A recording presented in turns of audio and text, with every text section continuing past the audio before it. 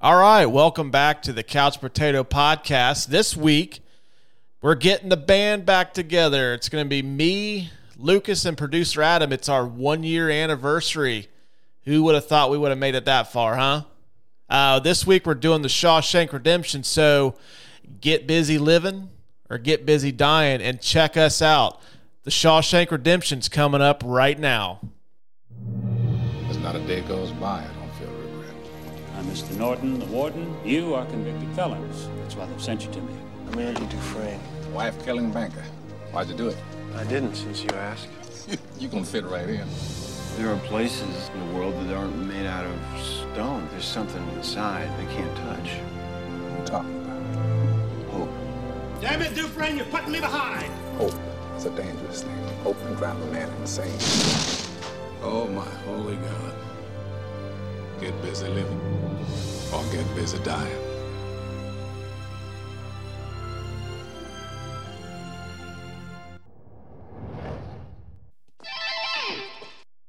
All right, welcome back to the Couch Potato Podcast. And with me, as always, is Lucas. Lucas, what's going on, man? Not much, man. How are you? Doing well.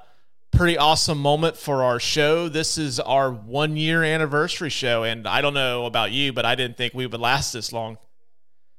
Have we lasted this long? Yeah, well, we're doing a fucking 1-year anniversary show. All right. Well, then we've lasted this long. All right. Yay. And for this episode, where's your little applause track? Oh no, it's coming in a minute. I got a new board, so I'm gonna test it out tonight. So it's gonna sound like we're in front of a live studio audience. How fucking cool is that? That is very cool. It is cool. And for this episode, we got the band back together. I'll be honest with you, after put this thing together, pitching a little trouser tent for the excitement. Trouser tent. Yeah, I like it. I'm going to turn it into a t-shirt. Producer Adam's back with us. Adam, how are you, my friend? I am doing great, Russ. You want to wave to the crowd? Get the applause going? Yeah, let's do that. Man, you know how to work a crowd. Man, that crowd went wild. They fucking went ballistic. I know we are doing mostly horror movies in the month of October because it's spooky season, as the basic bitches say. And pumpkin spice. Oh, yeah. Give me my pumpkin spice. I've also heard that October is Han Solo season, too. But I don't know, it's really warm for October. At least in our neck of the woods. Oh, okay. Yeah. I was thinking, like, what the fuck are you talking about? But I've seen that online. The girls wearing those outfits. Yeah, I got you. Yeah, the memes. Yep, I got you. Yeah. I'm with you. But since this is our 1-year anniversary, we wanted to do something special. And I think all three of us are in agreement this is probably in our top 10 favorite movies of all time. Am I wrong? Yes, very good. All right, yeah, we're doing the Shawshank Redemption today. Fucking awesome movie if you haven't seen it yet. If you haven't, I don't know what's wrong with you. They fucking play it all the time on TV. So True. Second best movie of '94. If you Shut haven't up. seen it, spoiler alerts. We're going to be spoiling some things in the movie. Go watch the movie and then come back and listen to our podcast. Well, I think we've established with spoilers. This movie is almost 30 years old. I think we're past the point now of spoiling it. Like if this came out 6 months ago, then yeah, I'd say like turn it off now, go watch it, and come back and revisit the show. But you know what? If you haven't seen it yet, that's on you. So, shame on you for not having seen it. Yeah, my wife's grandmother, whenever she scolds somebody, she always says shame, shame. She points at that finger. So yeah, I'm gonna give you the shame point for not watching this.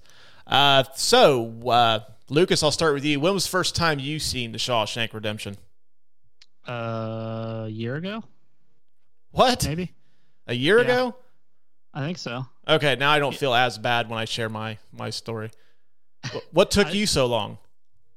You know, I seen it on. It's always on TNT. Yep. Always. TNT or AMC now. It's always on one of those two stations. I seen it on there, but I never really took the time to watch it. And I believe that you and Adam gave me so much shit about having never seen it. That sounds like something we would do. I finally broke down and watched it. Yeah. I'm glad I did. Yeah, that's something that Adam and I would do. Yeah.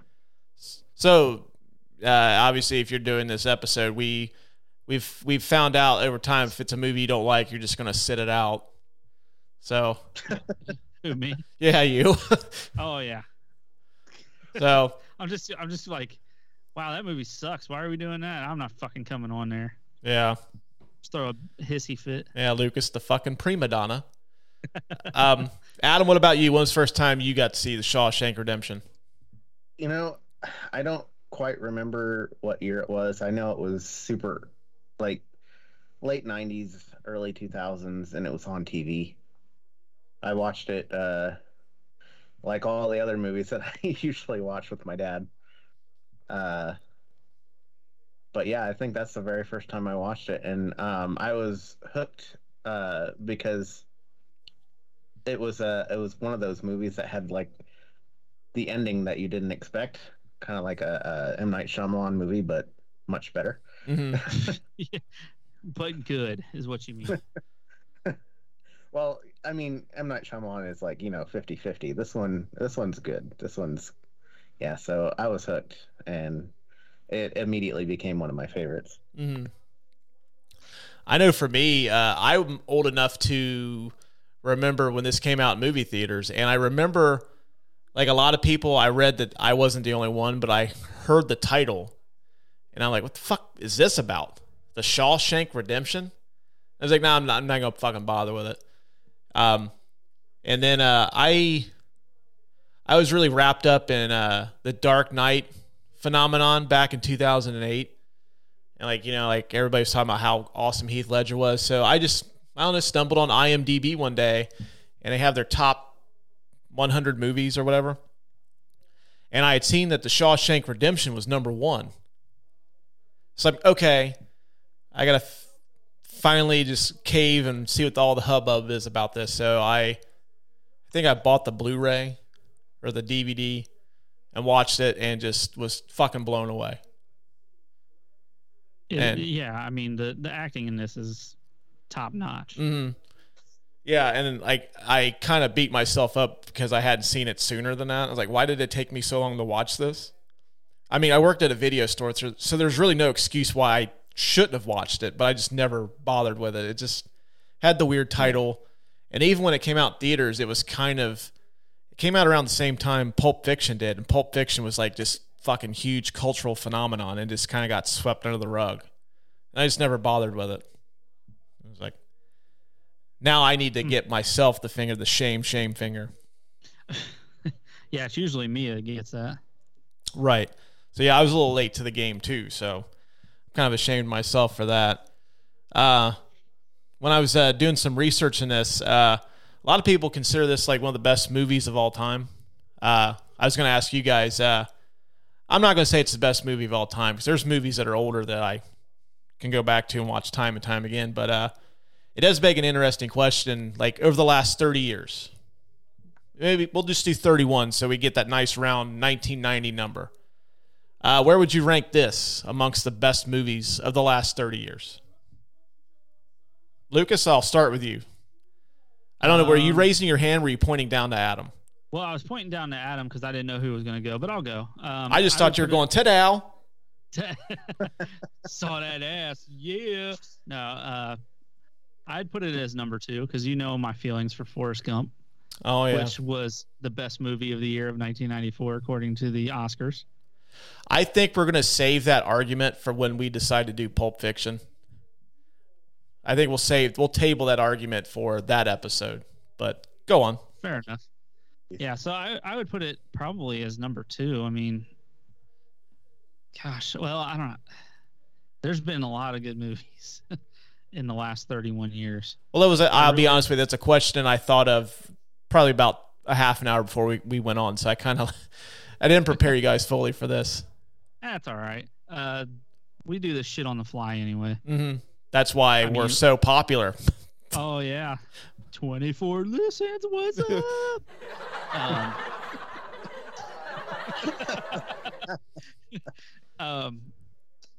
Gosh, because, The Matrix is so good. Lord of the Rings, I really love those movies.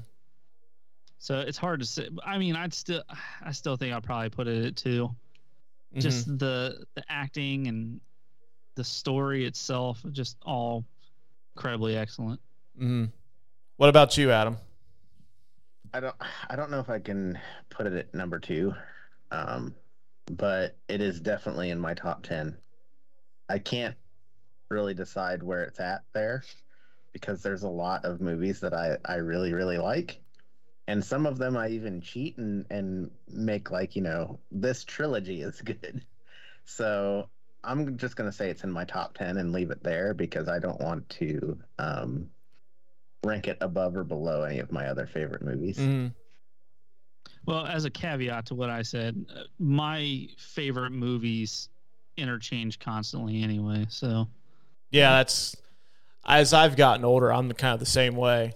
I was when I thought of this, excuse me, when I thought of this question, as you know, you say that Forrest Gump was the best movie this year. I am of the Pulp Fiction camp myself, but I don't know. Like, I think I've seen Shawshank more, just because it seems like it's on TV a lot more, and it's just like one of those movies that I can't do it with Pulp Fiction where I can just stop and watch it and just like I can watch like a scene and then I can walk away from it.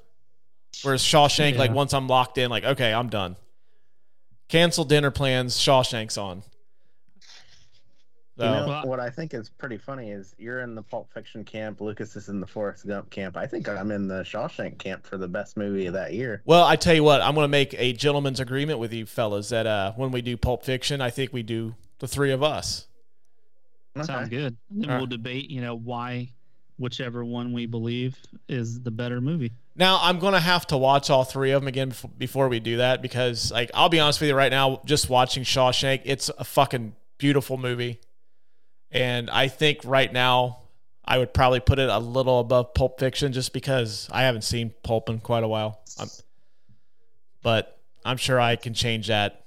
Like, I'll watch Pulp Fiction and hey, Adam, can you re-edit some of my stuff about Pulp Fiction? I kind of want to change my...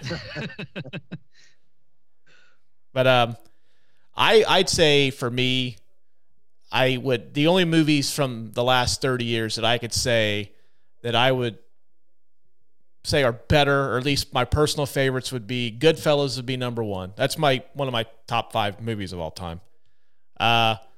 This, Pulp Fiction, and then probably Terminator 2. Because Terminator 2 is 91. Oh, shit. Yeah. Yeah, see, I can't put it at 2 now. Like, just thinking about, like, I would have to make a list and then, review it. It's just so hard. There's so many good movies the last 31 years. I know it's a hard question. I should have, prepared you guys. But, I got the mind a little limber. I had a couple whiskeys before we came on. Need to settle the nerves a bit. You gotta do, man. And I was like, man, I had that whiskey brain. I'm like, fuck, that's a good question. I should have told him earlier. It's too late now. No going back. All right, well, I think it's pretty safe to say that it's easily a top 10 movie of the last 30 years. I think we can all agree on that. Yeah. Agreed. Harumph. I was looking, and this movie was kind of a box office bomb when it came out. But over time, it's kind of become like a modern-day classic, as we were talking about, one of our top 10 movies of the last 30 years. Why do you guys think it became so popular over time? Adam, I'll start with you, since I led off with Lucas first. I think that it was mainly just the timing of the release. Like you said before, Pulp Fiction kind of, overshadowed it. And I think it being a good movie, good movies always succeed in one way or another. I mean, even if they don't do well at the box office, they're going to have some kind of success as a video release. I mean, people are going to see the movie. And then, there's word of mouth and, critics still see the movie and they still write their pieces about it. So I think that even though it was a box office bomb, it was still destined to be a success just because it was so good. It makes me wonder, too, if, it's kind of a yin and a yang. it probably wouldn't get made today, just because it just studios aren't going to invest that kind of money.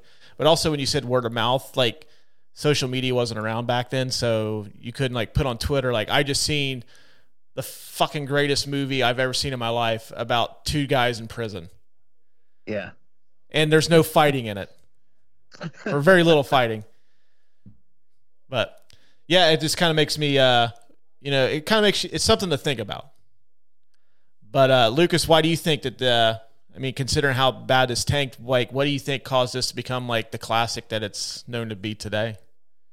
I kind of wonder if it's the TNT effect. Because, like A Christmas Story, box office bomb, right? I don't know if it was a bomb, but I wouldn't say it was a huge hit. But yeah, it's on TV all the time during Christmas. I wonder if it was just played so much on TNT that people, finally started to take notice of it, like me, for example. And then, when they finally watched it, noticed how great the story and the acting were, kind of figured out this movie should be, more than what the box office was. Mm-hmm. Yeah, I think that's what it is too. Just the fact that it being on TV so much, like I don't know anybody that hasn't seen this movie, and most people that I know caught it on TV. I did see some interesting facts about this though. Like it had 2 theatrical releases. It came out. Let me go to it came out the 23rd of September, 94, and it was a huge bomb. And then after it got nominated for its Oscars, it got re-released and made like most of its money off of that. So people started to discover it after that. And then Warner Brothers shipped out 320,000 rental copies of this thing. Yeah. Which is crazy. Yeah, which is a crazy amount for a movie that's not like a sell-through title. Because I don't know if we've talked about this, but like back in the video store days, unless this movie was like a huge, huge hit, they didn't put movies out for sale right away. Mm-hmm. I mean, like Disney put their shit out. You might get like Robin Hood, Prince of Thieves, or Home Alone would come out for sale. But like for the most part, you can only rent movies, and they were like super fucking expensive. They're like $100 to buy them, which, come on. Yeah. It's like, come on. What do you think I am, made of money? But actually, I think I remember we talked about that in our Terminator 2 episode. I think we did. Which is available on all podcasting. I love that plug. Way to go. Way to go, Lucas. You're catching on. But I was reading this. This was the most rented movie of 1995, and it's one of the highest grossing video rentals of all time to this day. I mean, there's no video stores anymore, but I should have shared my notes with you because now you're cutting into my facts. Oh shit! All right. Well, it looks like we started the categories already. All right. Well, I'll shut up about the video store stuff, but yeah, I think a lot of it has to do with the fact that it's on TV constantly. I think I always catch it once a week on something. I actually watched it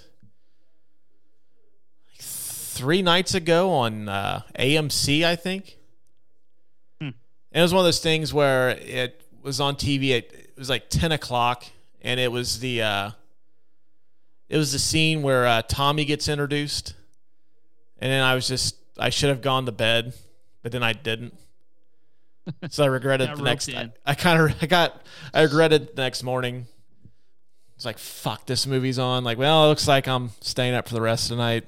I'm going to be an absolute shitbag at work tomorrow. Better prepare the snooze button. Right. All right.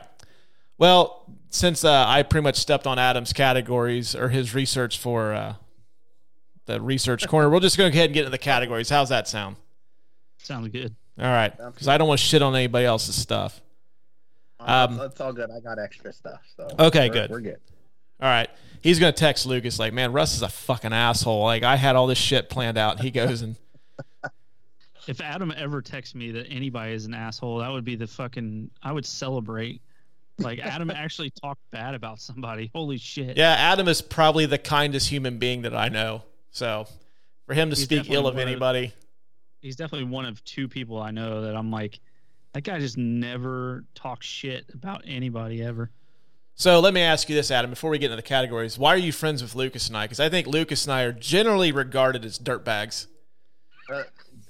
Well, you're not. You're awesome people. Why would anybody think that? I don't know. Seriously, I'm asking, like, why would people think that? You're awesome. I don't know. I don't know. Maybe if people interacted on our social media, which you can find us at the Couch Potato Podcast on pretty much everything. I love how you tell just us why. Yeah, somebody's gonna. I'm sure the opinion on Lucas would change once we start doing video, and they see Lucas every Saturday night when we record. He's trotting out the gun show, eh? Look at them guns. Get them a military contract. We need to have a video podcast sometime in the future when we get big. Just have like a video podcast and post it somewhere. Yeah, we should. That would be really fun to do. And I kind of regret having those shots of whiskeys now because I think I'm off the rails already. All right, we'll get on the tail of the tape. Enough of my drunken tomfoolery. This movie was released on September the 23rd, 1994. Stars Morgan Freeman, Tim Robbins, Bob Gunton, Urbana, Ohio's own Clancy Brown. Oh, shit. Yeah. James Whitmore, Gil Bellows, and William Sadler. This was directed by Frank Darabont. A Rotten Tomatoes score of 91% from critics and 98% from audiences. The box office was $58.3 million on a $25 million budget. This movie was nominated for 7 Academy Awards and in 2015 was selected by the U.S. Library of Congress to be preserved in the National Film Registry for being culturally, historically, or aesthetically significant. And you can stream this movie on HBO Max. Way to go, HBO Max. You're much better than Paramount Plus. And there goes any chance of sponsorship from them. You know what? Fuck Paramount Plus, man. Like, they don't put any of their good shit on there. That's true. I seriously, like, Paramount Plus gets more play in my house than anything because my daughter is an absolute Paw Patrol fanatic. I seriously watch Paw Patrol for about 7 hours a day. And I never see anything good on, like, I think that the Raiders movies are on there, the Indiana Jones stuff. That's it. To go along with the where it's streaming, I think I saw this is playing on Bravo like 85 million times this week. So. Oh, really? Yeah, I think this was on Netflix for a while too, but you can get this on HBO Max. I did confirm that. There's a handy app called Just Watch. You can look up any movie. It tells you where it's streaming at for free, where you can rent it, where you can buy it. Awesome app. I highly recommend it. Just Watch. If you do listen to this show, we would really love it if you sponsored our show. We sound desperate. It's not the first time. Desperation's my middle name. That's a fucking sweet middle name. No, it's not. Gives you a bad reputation. All right, the William Somerset Research Corner. This movie was based off the Stephen King short story, Rita Hayworth and the Shawshank Redemption. I thought this was kind of funny. They had to change it just to the Shawshank Redemption so they didn't get applications from actresses like wanting to play Rita Hayworth, thinking it was some kind of Rita Hayworth biopic. That is interesting. Yeah, Frank Darabont was in an interview, and he said that there was an agent that called him and said that his client read the script. It was the best thing she'd ever read, and she felt she would be the perfect actress to play Rita Hayworth. So she didn't read the script. No, she did not. Unless she wanted to just, be nailed to a wall in a prison cell for, a couple of shots. I don't know, like I know Stephen King is known for his scary stuff. That would turn this movie into Hellraiser pretty quick if there was an actress pinned against a prison wall. And it would be really weird when Andy's trying to tunnel through the chip on the wall. It's like, excuse me, can you move? I gotta bust out this. What would he tunnel into? You know what I'm saying? I don't have that on the sound pad. I just have how Lucas's jokes normally go. The womp, womp, womp. You could play the sad trombone. I'll wait for the perfect opportunity to do that. Yeah, because you know it's coming. Yeah, it's definitely coming. This was this Rita Hayworth and the Shawshank Redemption was part of a collection of Stephen King's short stories called Different Seasons. And this is a cool little fun fact. There were two other movies from that collection of stories that were turned into movies. The Apt Pupil, which came out in 98, had Ian McKellen and Brad Renfro, directed by piece of shit director Bryan Singer. And then The Body, which was turned into Stand By Me in 1986. Which is excellent. It is. I think we were discussing before the show, or at least before we recorded, that it's kind of funny that the best Stephen King movie adaptations are based off of stories that are not horror. Yeah, Shawshank and Stand By Me.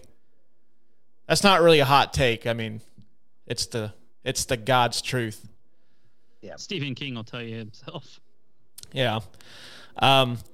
Even though Morgan Freeman, pretty well-known actor at this point, even when Shawshank came out, this is the first time he narrates a movie, which I altered.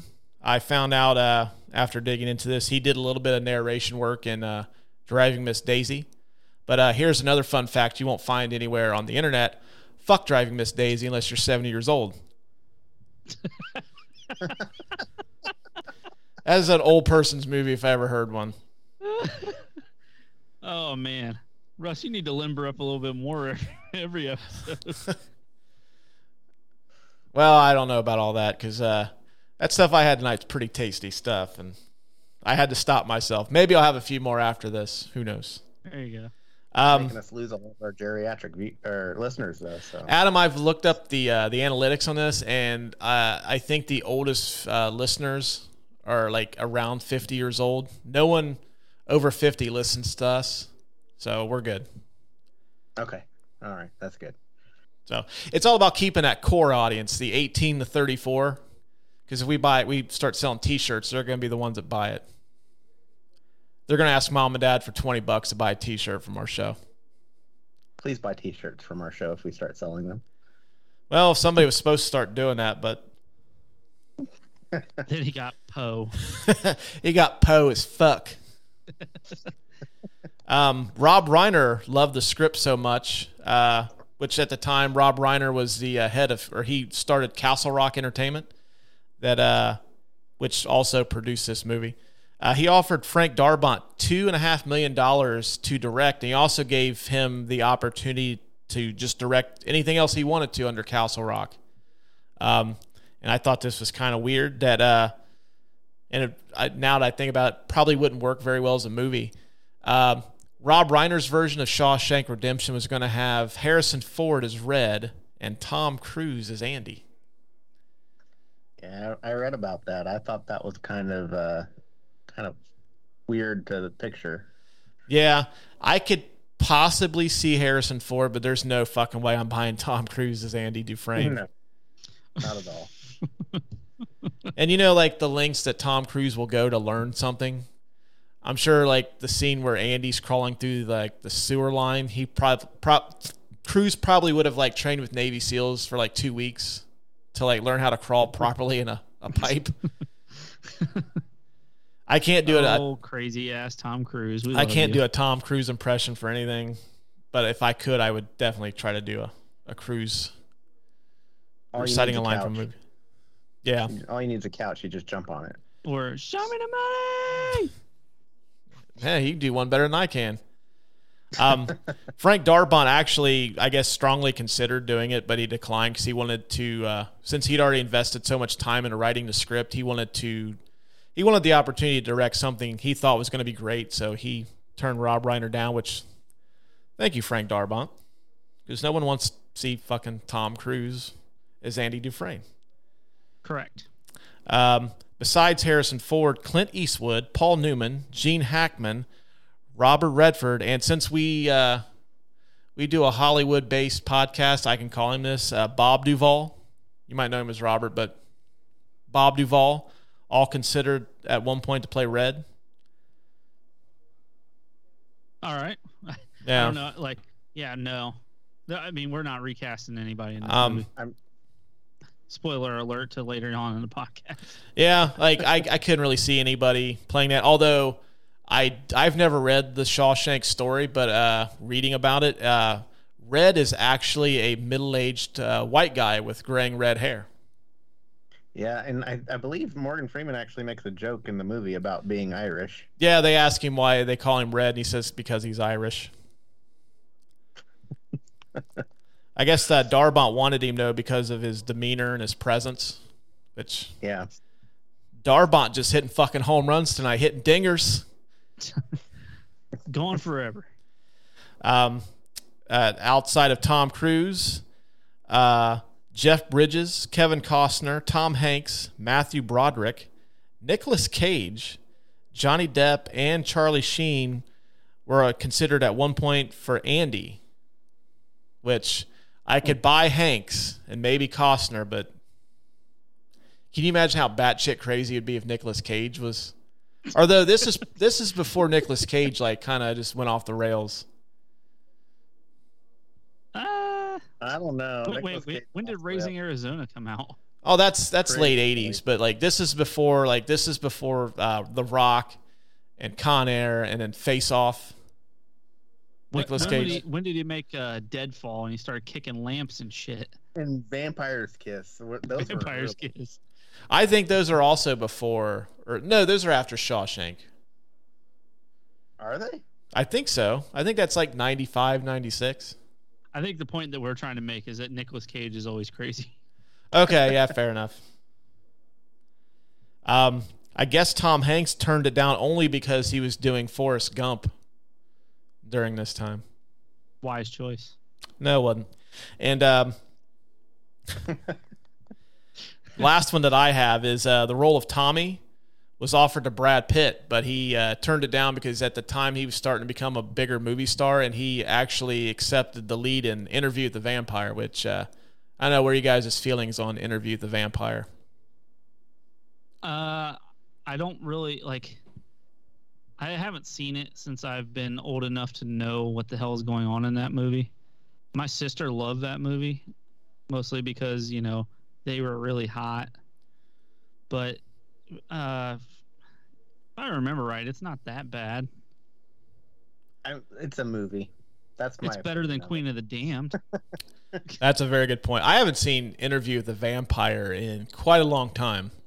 So if that tells you anything, for me, I try to revisit movies that I haven't seen in a while. Try to watch them at least once or twice, but I haven't seen Interview with the Vampire since I seen it in the movie theater. So you're not a fan, is what you're saying? It was just kind of, Fair enough. It's a chick's vampire story, right? What's it? Yeah, just like, I honestly, I don't think I'll ever watch it again. There's nothing special about it. Now. Well, it's just to remember. All right, well, let us know what you think. Let us know how far you get into it before you turn it off. Yeah, that's even better. That's an even better point. Even with shitty movies, I try to get all the way through them. The one exception I think was Sin City 2, when Russ and I went and seen that in IMAX. Is that what it was called, Sin City? Yeah, Dame to Kill For or something like that. Yeah, that movie fucking sucked and we left early. Yeah, I don't think we finished it. That's the only time I've if it's a bad movie, I'm watching at home. I'll shut it off. But if it's in a movie theater, it's like, fuck, I've paid like $12, $13, $15 for this. Like, I got to stick it out. And we couldn't even do that. Right. We paid like $17 a ticket for that too. Yep. It was like RPX 3D or some shit. Mm-hmm. There's only one movie that's happened to me and it was The Soloist with Robert Downey Jr. and I think it was Jamie Foxx that was in that movie. That's got them both in it. I think my wife and I went seeing that too, and I think we fell asleep.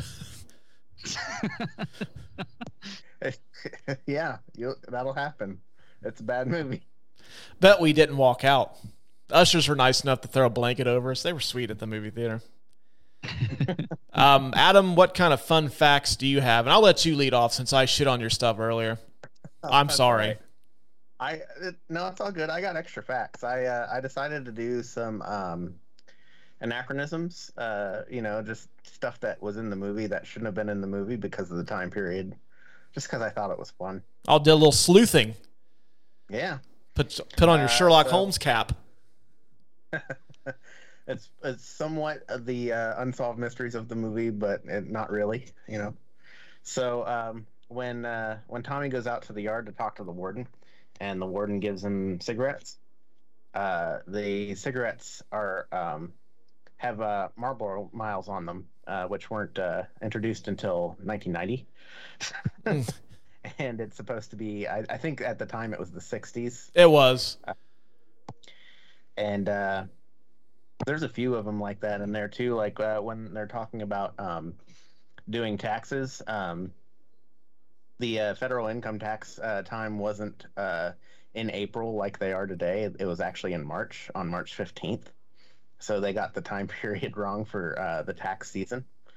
And the same thing with the taxes when they're tarring the roof, and he's talking about the IRS letting you give a gift to your wife.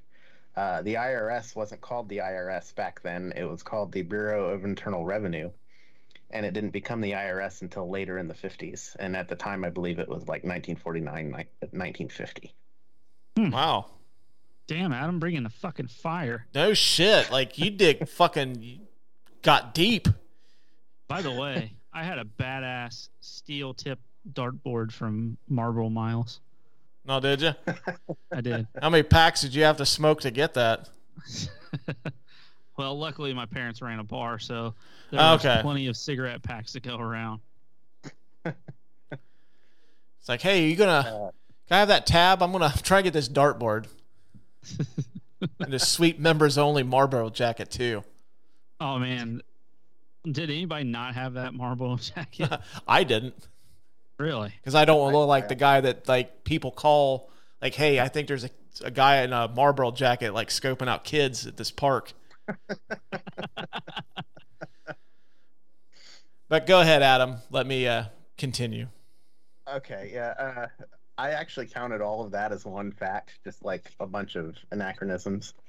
I had here that Stephen King thought that this was like one of the best adaptations of his books. And it was also Morgan Freeman's favorite film of his own. Oh, wow. Which, it should be. It's a really good movie. It is, and considering that all the shit Morgan Freeman's been in. Yeah. It wasn't Wanted when he was like, shoot this motherfucker. I think that's my favorite line of his, but, Go ahead, Russ. I saw you. I saw. No, I'm not now. It's ruined. The moment's not there now. Let's see here. When speaking of Morgan Freeman, when Red's throwing the baseball in the jail yard at the beginning of the movie, the shot took 9 hours, and he threw the baseball the entire time. And he didn't really complain about it or anything, but the next day he had to show up in a sling because of how much he threw the baseball. Little known fact, Morgan Freeman, after the filming of Shawshank, had Tommy John surgery. He was out for 12 months. Had to put him on the IR. Yeah. And Shawshank Prison is a staple of Stephen King's writing, and most of which it's set in Maine. But while it only appears in this particular story, there are several characters that have served time at Shawshank Prison in his other works. Which I believe I was looking at that one too. What movie was that where she references like you'll go to Shawshank if you don't stop touching my daughter or something? Yeah, I don't know. I wish I would have wrote it down. See, I need my wife here. She's in Florida. She's like a Stephen King expert. She would have been I just would have been like, yo, babe, hey, need help here. But that's all I had. All right, Lucas, what do you got for us? Clancy Brown said that he received several offers from real life corrections officers. Wait a minute, who? Clancy Brown. I'm sorry. Urbana's own Clancy Brown. There you go. My That's bad. the ticket. To make his portrayal of Captain Hadley more realistic, he turned them all down because Hadley was an evil character and he didn't want to misrepresent real corrections officers. Mm-hmm. So he didn't want to make them look like shit. Yeah, dude. Byron Hadley is a fucking maniac, and like, I don't know if like back in those days if they taught like those guards how to like the right amount of force to use in those billy clubs, but like basically like Byron Hadley was an all or nothing type of security guard. Like when he was hitting you, he was going all out all the time. So he was one of those batters that was either a home run or a strikeout. Yeah, he is like a modern day baseball player now. It's like either I'm going for a home run or I'm going to strike out trying. Right. So after the film gained popularity, which we had talked about took a little while, Ted Turner sold the television rights to TNT, which is his own network, for much lower than he would on a much lower price than he would for a normal big film. Because it's so inexpensive to show, the film is broadcast on TNT extremely often. Mm-hmm. Well, I mean, if you think about it, though, like, but Shawshank's what, like 2 hours and 30 minutes, roughly, 225, 230, something like that. Something like that. That's gonna be like a 3 hour block of programming. So, man, you just like rake in the advertising dollars. That's like a half an hour of commercials at least. Yeah. Damn. In the movie, Red says, "I committed murder." They never really say what happened. But in the book, Red disconnected the brakes on his car to kill his wife to collect an insurance policy. But it ended up killing his wife, the neighbor's wife, and the neighbor's kid. Oh, wow. So he was actually in there for triple murder. Damn. Or vehicular murder, or whatever it was back then. He did some fucked up shit. Yes. He's a great guy in the movie, but he's not a great guy. Well, he also did that when he was super young too. Yeah, true. So the movie takes place. Shit, I just drew a blank. The prison. Mansfield. Yeah, Mansfield. So the Mansfield locals wanted to be extras, but many of them weren't available during the day because of their jobs, or they were only available for one day, which obviously doesn't work for a prison film. So a lot of the extras were found at a halfway house, and they were real life ex-cons. Oh, wow. You know, that's like a big tourist attraction now, that prison. Is that where Incarceration is? Yeah, they hold a big rock festival there every year called Incarceration. And then I know they've filmed Godsmack did a video there. I think the Steven Seagal classic, it's the prison movie where he's locked up with DMX or Fuck, I get him confused all the time. He did a movie with DMX, and they did a movie with Ja Rule. Half Past Dead. I'll take your word on that. Yeah, Half Past Dead. I think they filmed that there. Exit Wounds is the movie he did with DMX. Okay. But they filmed a Steven Seagal prison movie at that prison too. A little bonus fact. The prison was so run down when they were going to film it there that they decided to do most of the scenes on a soundstage because it would cost less than doing the repairs to be able to film at the prison. Oh, wow. I don't know if you've seen the inside of the prison recently, but it looks like garbage. Like it's run down pretty bad. Apparently it's haunted too. Like I guess they run like tours and stuff, and like they do like a lot of the ghost chasing stuff through that. Yeah, the ghost hunters have been there a couple of times. Oh, have they? Yeah. So we've seen your bonus fact, Lucas, and raised you a bonus fact. Yeah, you did. It's a bonus raise. You got anything else for us? No, that's all the facts. All right, good stuff, guys. Good stuff. This next category, out of the I think this is our 40th episode now. The hardest category to narrow a winner down for, but this is the I Drink Your Milkshake Award for the best scene of the movie. I drink Your milkshake. I drink it up. Adam, I'll let you lead off with this one. What is your nominee for the best scene of the movie? Okay, and are you on a boat by chance? Because your camera keeps rocking back and forth. I'm starting to get seasick. I'm drunk. One of the two. I'm super uncomfortable right now. I have, I'm in my chair, my gaming chair, which is really comfortable, but I don't have a good footrest, and I don't like my laptop to sit on my lap that long, so I'm just moving around trying to get more comfortable. Okay, I thought you were on a boat. I'm on a boat, and it's going fast, and it would be a lot louder if I were on a boat. It would be very poor for a podcast to be on a boat. Okay, good.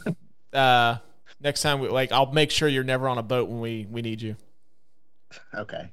I don't want to catch any of that background noise. That's hard to edit out. Nah, dog, we don't need no seagulls in this shit. All right, what's your best scene of the movie, Adam? I have a couple of honorable mentions, but my nominee is going to be the breakout sequence. Just because every time I watch it on TV, if it's anywhere near that breakout sequence, I'm going to watch it until the end of the movie. Mm-hmm. I mean, I know it's near the end of the movie anyways, but it's still just so fun to watch. Anytime from the time he decides to talk to Red about leaving, and Red's not understanding him, all the way until he crawls out of the pipe. Mm-hmm. That's even after that, when he's collecting the money and everything. That's my favorite sequence. Mm-hmm. And I'm grouping that all together. I know that's kind of cheating, but hey, you know what? Maybe I did the same thing. But that's probably my favorite scene. I did have a couple of honorable mentions, though. I did like the beer on the roof scene where he talks the guard into getting everybody beer, and then everybody starts to like Andy. I thought that was a really human moment, because they weren't convicts and guards anymore at that point. They're just guys working on a roof drinking beer. Yeah. I thought that was a really cool sequence. I noticed too during that scene when they show Andy with his back against the wall, it just seems to kind of brighten up with this this color from the sun. Yeah. So it kind of just gives it this different look to it. And I thought that was kind of cool. Yeah.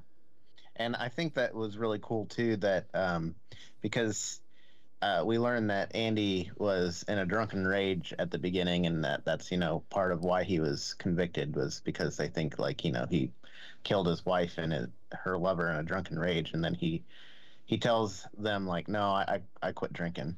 I don't want to drink. Mini unsolved mystery of the movie. Who drank Andy's beers? Yeah, there you go. There has to be a couple of extras there. I watched that today. I was like, who drank Andy's 3 beers? Because they were supposed to get 3 for everybody. Yeah. I bet it was the guards. Probably. I mean, if there was any extra, they would have gotten it anyways. So. Mm-hmm. And then I also liked the scene with Brooks getting out of prison. Mm-hmm. It's a sad scene, but it's a really good scene. Yeah. I mean, it shows the institutionalization of the people that are in there, and it just shows they're in there for that long, they're that dependent on the system, and plus Brooks is a really likable character too. So yeah. But those are my honorable mentions, but my favorite is the breakout sequence. Mm-hmm. Lucas, what do you have? I have the beers on the roof, mm-hmm. and the reason I have that is because it really sets in motion everything that Andy does to be able to break out.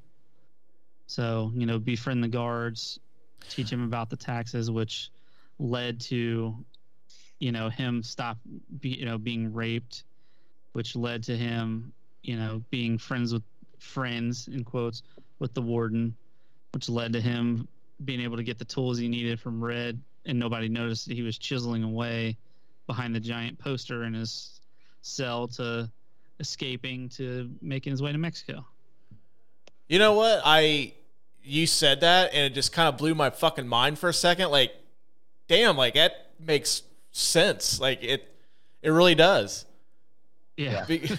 I made sense. Now I was trying to go back. Like, did he get the rock hammer before the roof, or did he get it afterward? Because now my fucking mind's turning. Like, you just totally took this movie in a different direction for me now. Well, I think he's smart enough to. He had a plan as soon as he got in there on how he was going to get out. Yeah, Andy Dufresne, cerebral as fuck in that movie. But yeah, no, like it makes like perfect sense because like everything, like once he gets the beer, like he gets the respect of the fellow inmates. The guards kind of have a trust thing with him now. Damn, Lucas. Yep. Now I kind of want to have like a showdown between like, you know, who's more cerebral? Is it Andy Dufresne or MacGyver or, you know, Danny Ocean? Whoa. Pump the brakes, kid. I did see Andy Dufresne make a fucking hang glider out of the like the cover of The Count of Monte Cristo and a paperclip. So no, he's not MacGyver. He's cerebral in a different way. Like he may be like a Kaiser Soze. Okay, all right. Which, for those of you who haven't seen The Usual Suspects, shame. Even though Kevin Spacey's a piece of shit. He is. True. I couldn't choose one scene too. I mean, it took me a while. Like the rooftop scene, obviously that's a fucking great scene. The Brooks scene, that fucking breaks my heart watching that every time. But for me, it's the get busy living or get busy dying. That whole talk between him and Red, because it kind of shows where they're at their point, the points of their lives in the prison. Like Red has just become so set, like nothing's going to change for him. He's going to die in that prison. And I think Andy is at that point where after Tommy dies, you know, like I can't be here anymore. He's talking about like the dreams that he has. And plus, like, once the movie starts, like, it basically, and I'll fight anybody on this, this is probably the best 45-minute stretch in any movie I've ever seen. Because really, like, from that point on, you get the Andy escape sequence, which you said, which, when I first seen this, I thought for sure Andy was going to kill himself. It definitely did seem like he was going to. Because they set it up beautifully, like, fuck, Andy's going to kill himself. He's just had it. And that's how he's going to get out of Shawshank. He's just going to take his own life. And then, like, the fucking guard, like, he like gets everybody up. Andy's not answering the call. And then Andy's fucking gone. Yeah. And then Norton throws that rock to that poster, and you just hear it echoing through that hole. And I'm like, fuck, Andy escaped. He's fucking out. And then, like, the whole, like, he swam through, like, 500 yards of foul smelling. Yards. And then, like, the whole sequence where you see Andy escape from Shawshank. He basically steals the warden's money that he had laundered. Hadley gets arrested. Norton kills himself, and then Red gets out of Shawshank and then eventually goes and meets Andy in Mexico at the end. It's just, I combine that as one long sequence because that speech sets the course of the rest of the movie. Yeah. And you know, that scene where the warden actually kills himself, that's a really good scene. Like, you never want to see anybody kill themselves, but the ultimate villain, you're like, finally got what he fucking deserved. Mm-hmm. Yeah. Plus, like, when he's loading the gun, he loads it really slow. They're still, like, you know, banging on the door. And then he points it at the door, and you're like, oh, he's just going to have a showdown with him. But then, like, he turns the gun on himself. And you're like, oh, this is the way it's going. Mm-hmm. Also, Sam Norton, perfect form there, pointing the gun at the door. Like, he was going to clip somebody that came through that door. Yeah. Like, like he's seen a movie or two where he just, like, has that arm pointed right at the door. Like, he's fucking locked in. Somebody's getting a cap right between the eyes. Stop it. Stop it right now. Don't. Stop it. Don't. Stop it. I used to use this gun when I was a prostitute. Boy, I'm on one tonight. I don't know, man. Like, you guys both nominated the rooftop sequence. That's a really good scene. I don't know what wins this award. I don't know. Do we have to award it? Because you know what? The movie is a great scene. All three win. It's a 3-way tie. Okay. Nice. Just doing something special for the anniversary episode. Yep. The next category is the I don't like sand. It's coarse and rough scene for the most unnecessary or the worst scene of the movie. I don't like sand. It's coarse and rough and irritating, and it gets everywhere. There's not one. No. If I were to nominate one, it might be the little like flashback sequence with Blatch. I don't know. It just kind of gets under my skin the way he laughs. He just looks like a very slimy character, which I guess is the point. But even then, I mean, I would also maybe nominate like, some of the scenes with the sisters just because they're so like uncomfortable. But even then, like, they're necessary evil, so you can't get rid of them. Right.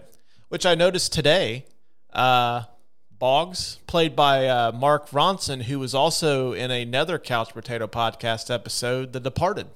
He's one of Jack Nicholson's cronies. He's the one that ends up dying on the couch when he gets shot.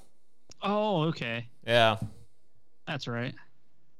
The one that ends up being the undercover cop. Cocksucker. All right. Yeah, there's really not a bad scene in this movie, though, so I don't think we don't really have to award this to anything today. Fair enough. Agreed. Harumph. Harumph. The King Kong Ain't Got Shit on Me award for the best line of the movie. King Kong ain't got shit on me! Lucas, I'll let you bat lead off on this one. What do you got, buddy? I guess it comes down to a simple choice, really. Get busy living or get busy dying. Mm-hmm. Yeah, that's my nominee. Adam, what do you Just got? That line. That's I think the most memorable quote from the movie, and I'm gonna have to go with Lucas on that. Mm-hmm. But one of my favorites too is what Andy writes in the letter to Red is, "Remember, Red, hope is a good thing, maybe the best things, and no good thing ever dies." Mm-hmm. I really like that line. Yeah, I do too. I also have the get busy living or get busy dying, simply because, like I said, like that is part of the sequence that just kicks this movie up to a 10. Yeah. Plus, it's like, I don't know, it's kind of a way to live your life. Like, you can just live your life just waiting for shit to happen, or you can kind of make your own destiny, which is kind of what Andy did. I also had a bonus nominee. I had I love the line in the library when Andy's trying to explain to Red how money laundering works. Yeah. And then he says, like, on the outside, I was an honest man, straight as an arrow. I had to come to prison to be a crook. Yeah, I like kind of makes me laugh too. every time I hear it. But yeah, I think the get busy living or get busy die, that's like the most iconic line from the movie. It's pretty much the one you think of when this movie gets mentioned. So I think we have to give it to that one. Right. Agreed. Yeah. Harumph. Harumph. I didn't get a harumph out of that guy. Harumph. Next one we got Steve McLovin for the best supporting performance of the movie. I am McLovin. I nominated James Whitmore as Brooks.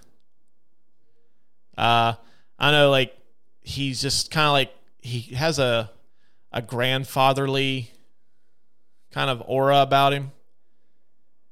He's just like a super nice guy, and like, he's kind of the veteran of the Shawshank prison. And plus, like, I don't know, like, that's the scene in the movie that just, like I said earlier, it just breaks my heart watching him struggle when he gets released. Like, the world has just passed him by.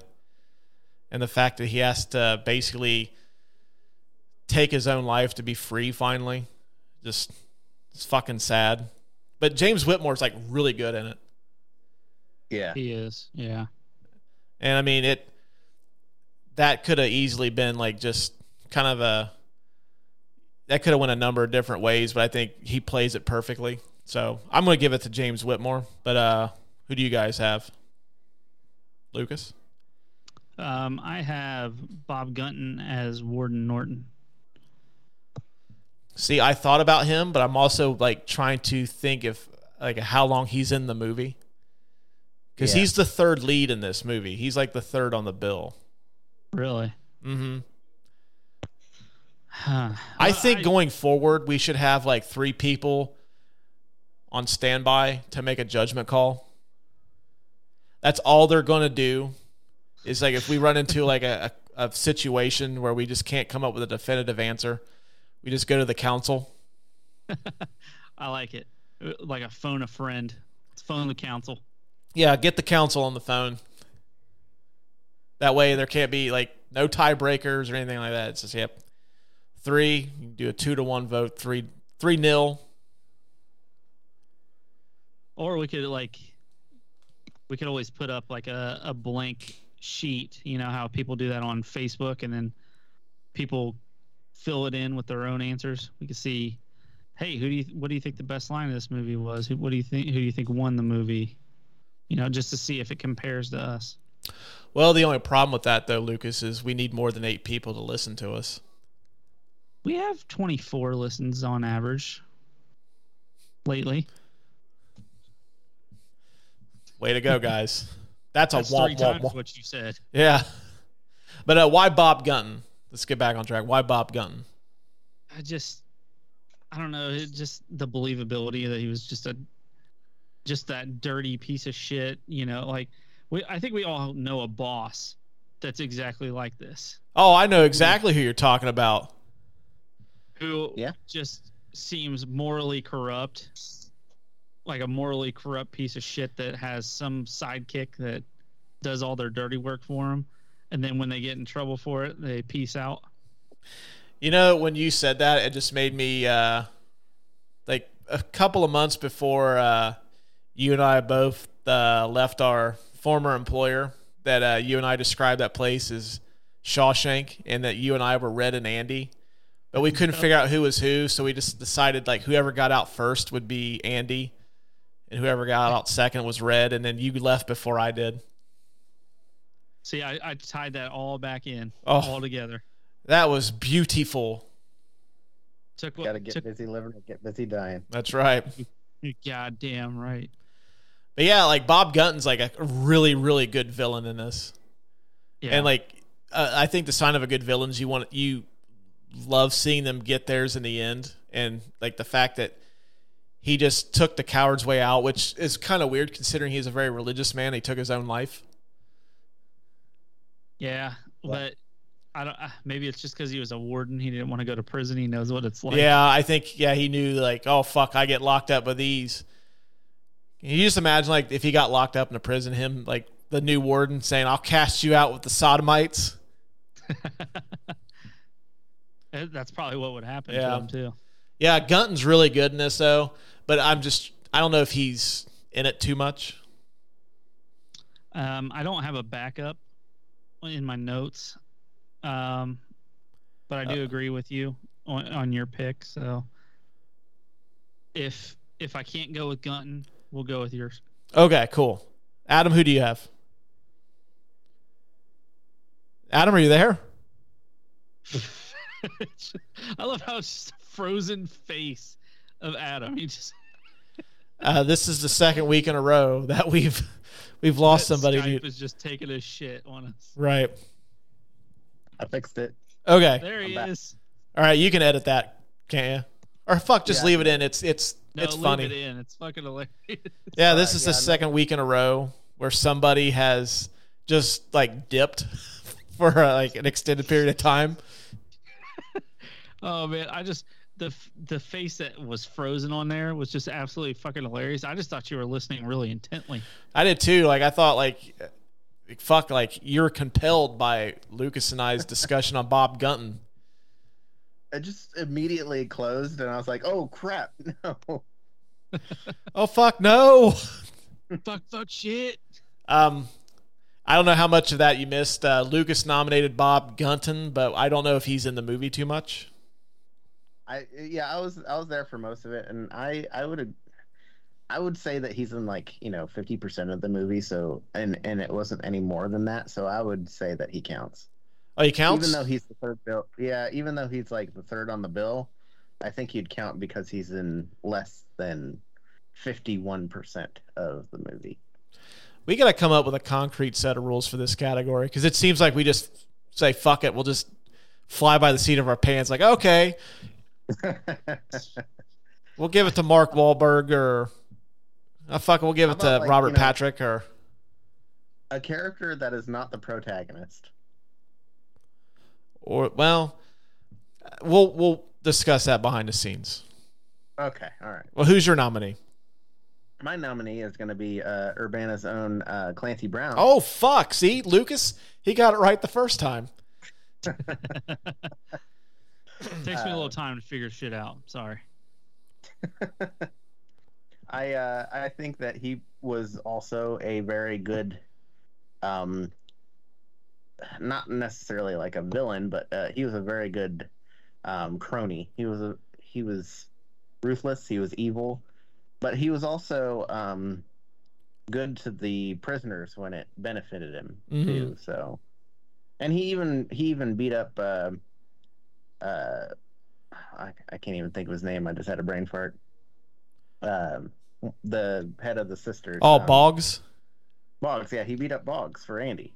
Hey, he helped me get $35,000. I'm going to beat up this guy for him. Yeah, to the point where Boggs had to get transferred to a minimum security prison, and he couldn't eat anything outside of drinking out of a straw. Right. If somebody's torturing you guys constantly and you give me $35,000, I'll do the same for you. Just saying. Lucas, can I tell you a little secret? I don't have $35,000 to give. That is like half a year's salary for me. No, that's actually more than half a year. That's like fucking 80% of my yearly salary, probably. Sorry, Adam. Go ahead. I think that, there's small moments like that get you to kind of like him. Mm-hmm. But then you realize he is, he's just a jerk. He's ruthless and he'll kill people just because he's told to. Mm-hmm. Oh, this is going to be a tough one because we all have different answers.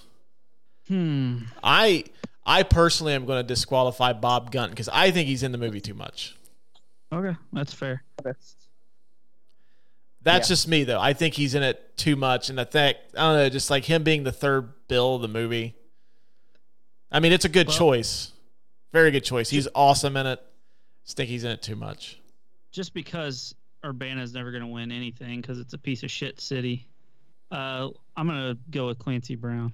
You know what? I'll give it to Clancy Brown too because I think you guys both know that I always speak of Clancy Brown with adoration. I always loved him as a great, he's just a great character actor. He's local. And I knew it wasn't going to happen, but I spent about a week trying to find out how to contact him to see if I can get him on this.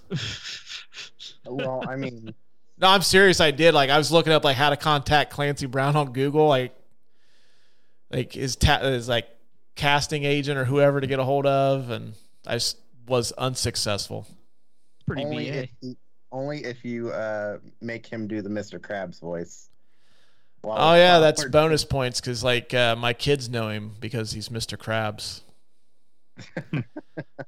Actually, my son was watching a little bit of this with me today, and I should have told him that, hey, you see that guy beating the shit out of him with that nightstick? That's Mr. Krabs.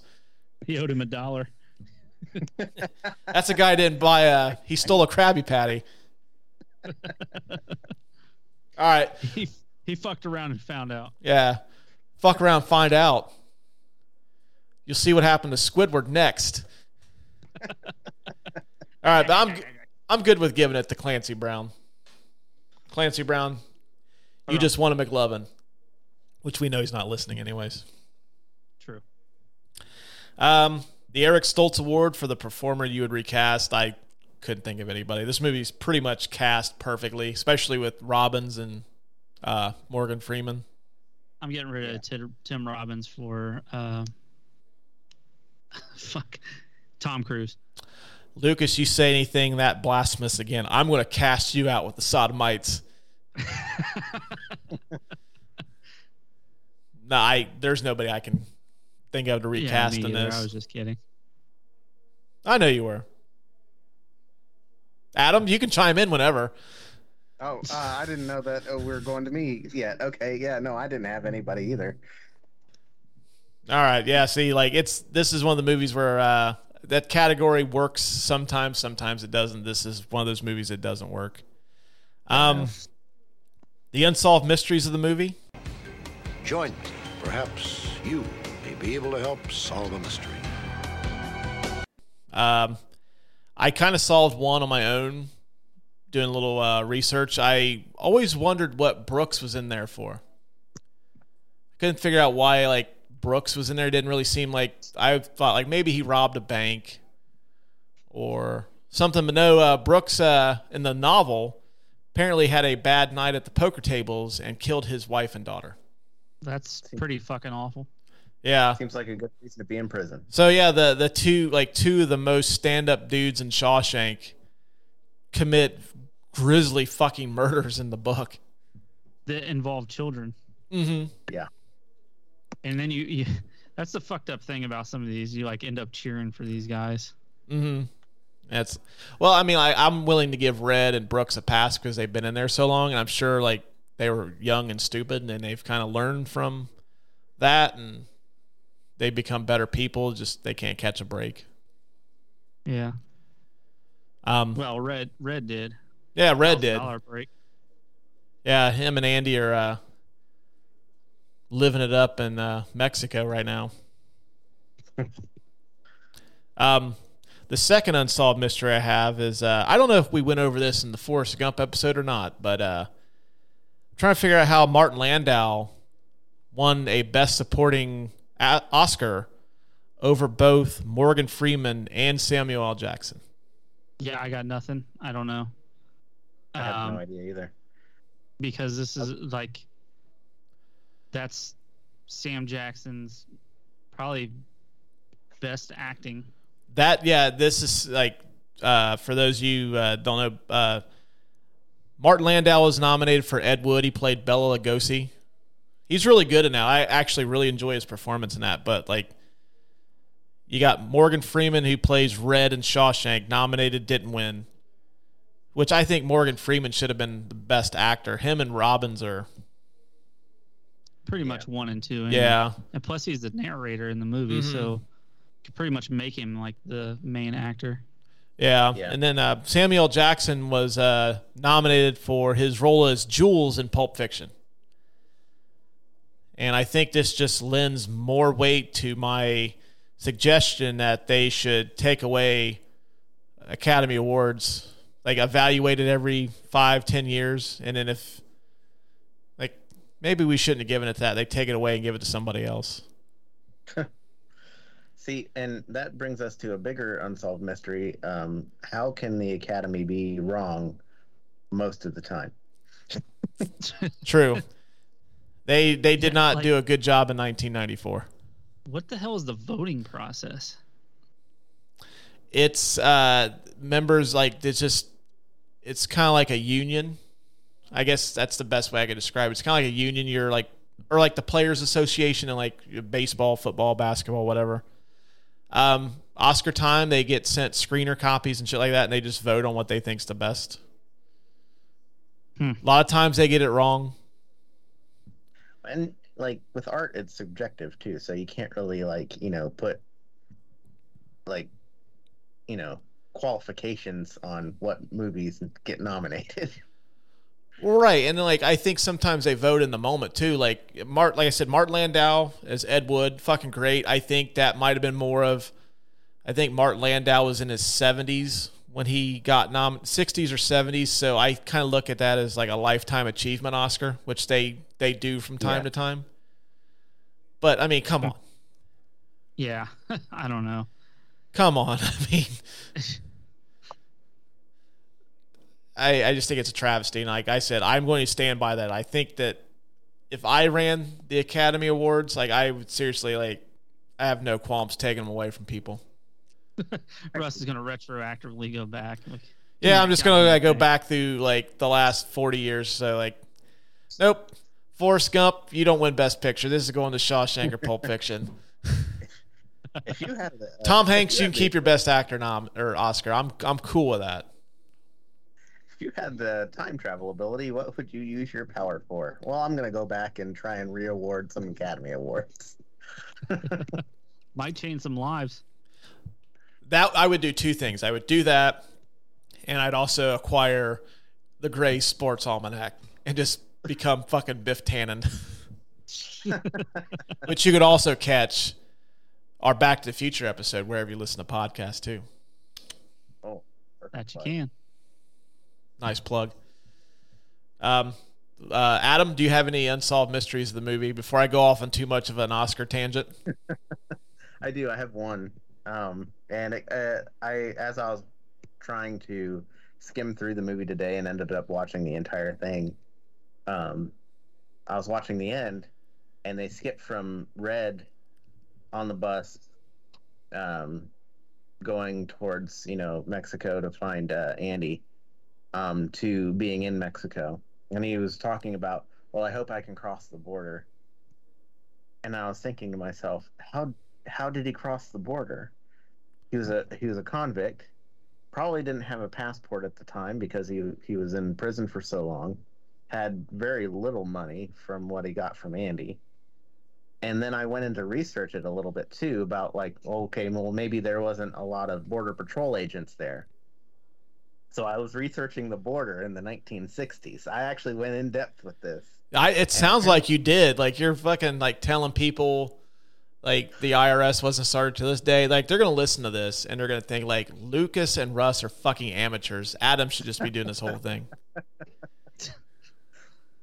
I was just really curious with this one just because of like the different time periods it takes place in. So like I was wondering if they got all these things right, and it just led into this unsolved mystery. Well, but my question is, why do people not think we're amateurs anyway? That's true.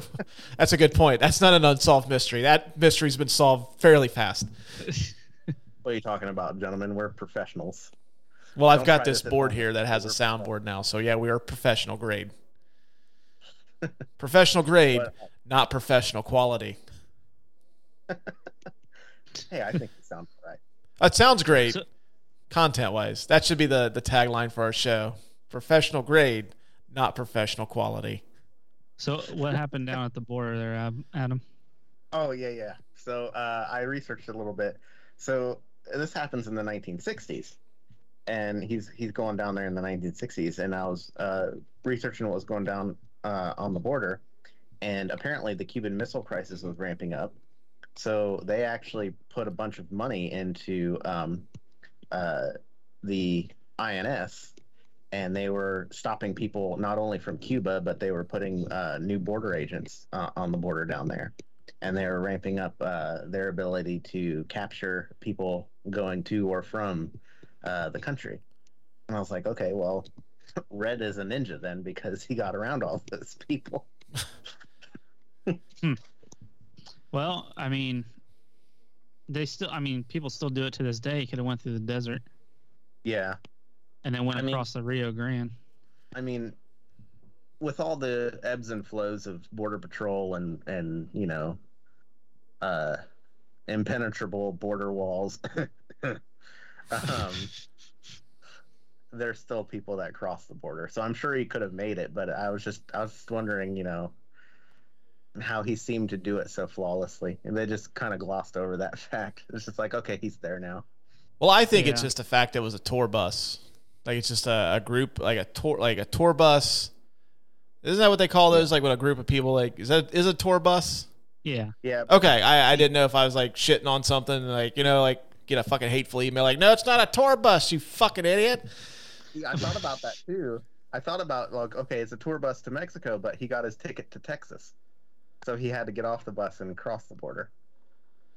I swam through 500 yards of foul smelling. Foul smelling Rio Grande. Probably does smell like garbage. Apparently, there's a lot of birth defects that happened around the Rio Grande. Yikes. Is that another rabbit hole you went down? Like, well, now I'm looking at the Rio Grande. No, that's just a random piece of trivia that I have stored up in my head for no reason. Oh. Well, when we have the like, if we ever do a live show, keep that card handy. Okay. Just go down a rabbit hole for no reason. Like, oh, hey, we're doing Once Upon a Time in Hollywood. Did you know that there's a lot of birth defects around the Rio Grande? Has nothing to do with the fucking movie, but I figured you guys ought to know. All right. At least we're in the setting of the movie. True. That is a good question. I honestly, I don't know. Now that you threw all these fucking like facts and shit at us, I'm just gonna chalk it up to good old fashioned movie magic. There you go, movie magic. Red got lucky. That's how, if I can't figure it out, I'm just gonna chalk it up to movie magic. That, or at the border, they said, "Fuck, that's Morgan Freeman. He's cool. Let him go through." He definitely didn't kill his family. All right. Nope, that's Morgan Freeman. Lucas, do you have anything? Any mysteries? No, I was trying to come up with something, but no, I got nothing. The only other one I have is, how did Andy, like, the bag that he has tied to his leg, like, how good is the quality, like, keeping shit out of that, from getting into that bag? 'Cause, I mean, we know he swims through a sewer, but yet nothing fucking gets in the bag. That bag doesn't smell like shit or nothing. He had all that time in the library. He must be able to tie a really good knot. He probably read about it. God damn, Lucas, that's another good point. Everything is set in motion for a reason. The library's like, hey, I get this library, I can figure out cool ways to like get suits and shit out of a prison sewer system. Man's very cerebral. What he did was he went up to Red, and we didn't see it because it was off screen, but he went up to Red and he's like, I heard you can get things. And Red's like, yeah, I've been there to acquire a few things. And then he's like, I need a waterproof bag. Store clothes in. A shit-proof bag. I need the biggest Ziploc freezer bag you can get a hold of. And I don't want the zipper kind. I want the fresh seal lock. That seals in the freshness and that keeps everything out, including poopy. And I hope he called it poopy, too. All right, well, Lucas, if you don't have any mysteries that you need to figure out, we will get to the last award of the night, the I'm the King of the World, for the performer or person who wins the movie. I'm the King of the World! Adam, I will allow you to go first. So I decided not to go with the protagonist this time, at least the lead this time, because I always do. And I felt like it was time to move on and say Morgan Freeman wins this movie. I mean, he's the narrator. He is the tone of the movie. And his character is just likable, too. And he tells the movie in such a way that you can't stop watching it if you catch it on TV. Morgan Freeman's talking, I'm going to listen now. It sounds like he tells like he narrates the movie like it's kind of like an adult like lullaby or like a book that you'd read to your kid at night, but it's like a kind of an adult version. He just has that smooth, comforting voice. I mean, it makes sense too. Like, nominate him. He basically gets a second career as a narrator. Like now, I think he's pretty much. If you want people to read, like I've always said that if I won the lottery, one of the things I wanted to do is I wanted to hire a famous person to record a voicemail message for me. And it's always been, I always wanted Sam Elliott. Like it'd be cool to like, you've reached Russ's cell phone, please leave a. But also Morgan Freeman would be very cool. And I remember, what's that app? Waze. Waze. Okay, thank you. I sound like your guys' dad. Like, hey, kids, what's that application on my telephone where I can gives me the maps? You have on that handheld computer? I need to get hooked up to the Wi-Fi. You kids on the Face Space and the My Book. But it was either that or Garmin had something on their GPS where like Morgan Freeman would be your turn-by-turn navigation voice. Yeah, I have Master Chief doing mine. So was it Waze? It is Waze. Yeah. Okay, all right, cool. But go ahead, Adam. Give us the rest of your case for Morgan Freeman. He is so. Yeah, the movie's about Andy Dufresne, and it's about him going to Shawshank and him escaping from Shawshank, and what he did for Shawshank. But it's not Andy Dufresne's story. It's Morgan Freeman's point of view. It's Morgan Freeman's story about Andy Dufresne. It's in the point of view of Red. So it's like he is the main character, even though Andy Dufresne is the main character. And I think that telling it through the point of view of Red gives us that little extra layer of likability to it. Just lends that whole human kind of relatability to the movie, and it makes the movie that much better. That's actually a very excellent case for Morgan Freeman. Excellent. Lucas, who do you have? I also have Morgan Freeman, and I have written down pretty much the exact same thing that Adam said. So I won't go back through it, but as you were saying, like Morgan Freeman, probably after this movie, like his voice became just as recognizable as his acting. Yeah, he's like, didn't he play like God in one of the? Was it Bruce? Bruce Almighty. Yeah. Yeah. And now his nickname is the Voice of God. Yeah, so he basically parlays this into a second career. Right. So I think just all those facts that Adam brought up, and with his voice being the narration, I think Morgan Freeman absolutely wins this movie. I actually didn't have either one, but I don't think I can compete with the case that you gentlemen have made for Morgan Freeman. I actually nominated Frank Darabont. Reason I nominated him is if he decided to take Rob Reiner his offer to basically, hey, Rob, you direct this, I'll take the money and I'll do something else, we would have gotten probably a completely different movie. One I think probably would have been good, but I don't think it would have been the classic that we had. So I think Frank deciding to I would rather, I've put the time into writing the script. I want to see it all the way through.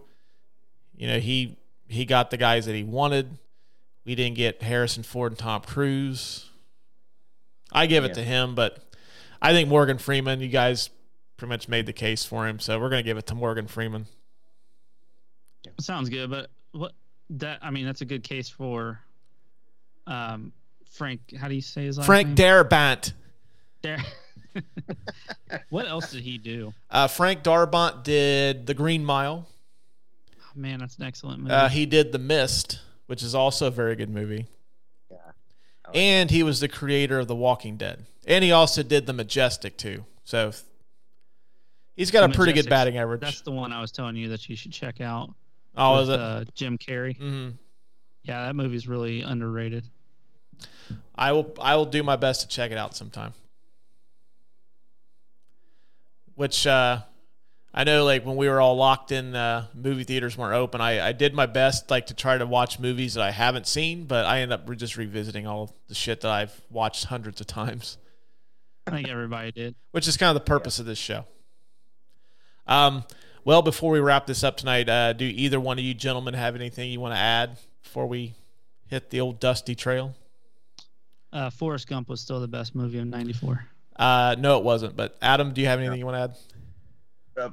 So I'm going to completely ignore what Lucas said because that's going to get into a whole nother argument. Wait a minute, did Lucas say something? I don't think so. Who's Lucas? I think there's some fucking weird echoing effect. in the mics. But go ahead, Adam. This movie, I think, is one of the better movies that is from an era of non-action, Marvel superhero franchise, cinema. It's one of those movies that is still great to this day, and it's better than that kind of movie that draws in billions of dollars in the box office. Mm-hmm. And it shows that a movie doesn't have to have a great box office to be good. Right. Yeah, I mean, they just don't make them like this anymore. God damn, Adam, you're just bringing the fire. Yeah, Adam was like on his fucking A game. Fire. Well, I will commend you as well, Lucas. You fucking totally blew my mind with the whole the rooftop scene and how that sets in motion this plan. You turn the Shawshank Redemption from essentially a drama to some kind of man wrongfully put in prison thriller to me. Because now I'm just going to watch it again, like trying to piece together, like when all this shit comes together. Like, okay, yeah, see Andy setting up the guards to lure them into a false sense of security, and Red's getting him shit to bust out of the joint. He's getting rock hammers and Ziploc bags. So I guess I do have something to add. So like that, I think that is a good point of this movie. Like it can be interpreted as different things. Mm-hmm. Yeah, I don't know. Like I've always likened this movie. I think this movie's always been like a really good reflection on like just male friendship, like how you can love like a friend without it being like, romantic. Just like it's my bros. For example, How I Love You Guys. Right. Yeah. I mean, but not romantically. Yeah, it's kind of how this is, and I think that's what makes it resonate so well, Yeah, that line at the end where he's talking about how Andy left and everybody's just talking like all the different stories that they had with Andy while he was there, and then he's talking to himself as the narrator, like, I think I'm just sad and I miss my friend. Yeah, dude, that gets me every fucking time. Like every time he says that, like, God damn. I've been there before. I've so been there. I think we've all been there recently. We just kind of miss each other. Yeah. Yeah. Yeah, dude, this was awesome. I loved getting the band back together for this one tonight. I think this is a great choice for the 1 year anniversary. If you guys want to send us any anniversary gifts, please write us an email at the it's just couchpotatopodcast@gmail.com. We'll give you our mailing addresses. I wear a size large in concert tickets.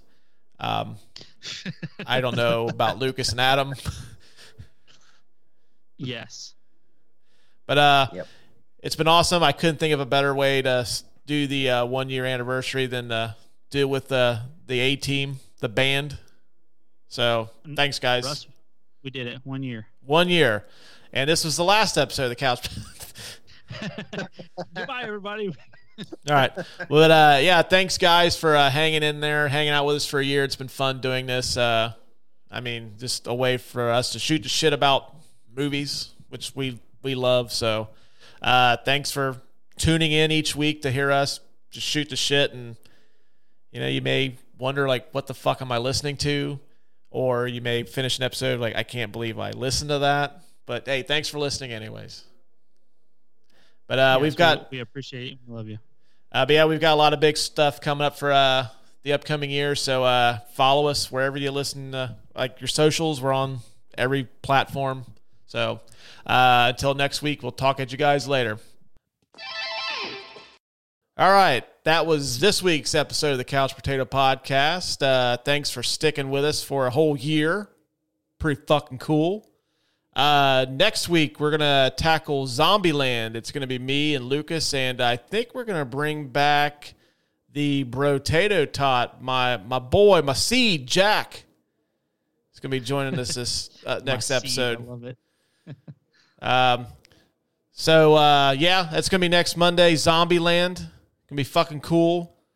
So if you liked what you heard, subscribe, You can get us wherever you listen to podcasts. If you don't like what you heard, just use that machine, that gizmo that the Men in Black use that erases your memory, and just forget that we even exist. But until next Monday, we will catch you guys later. Deuces.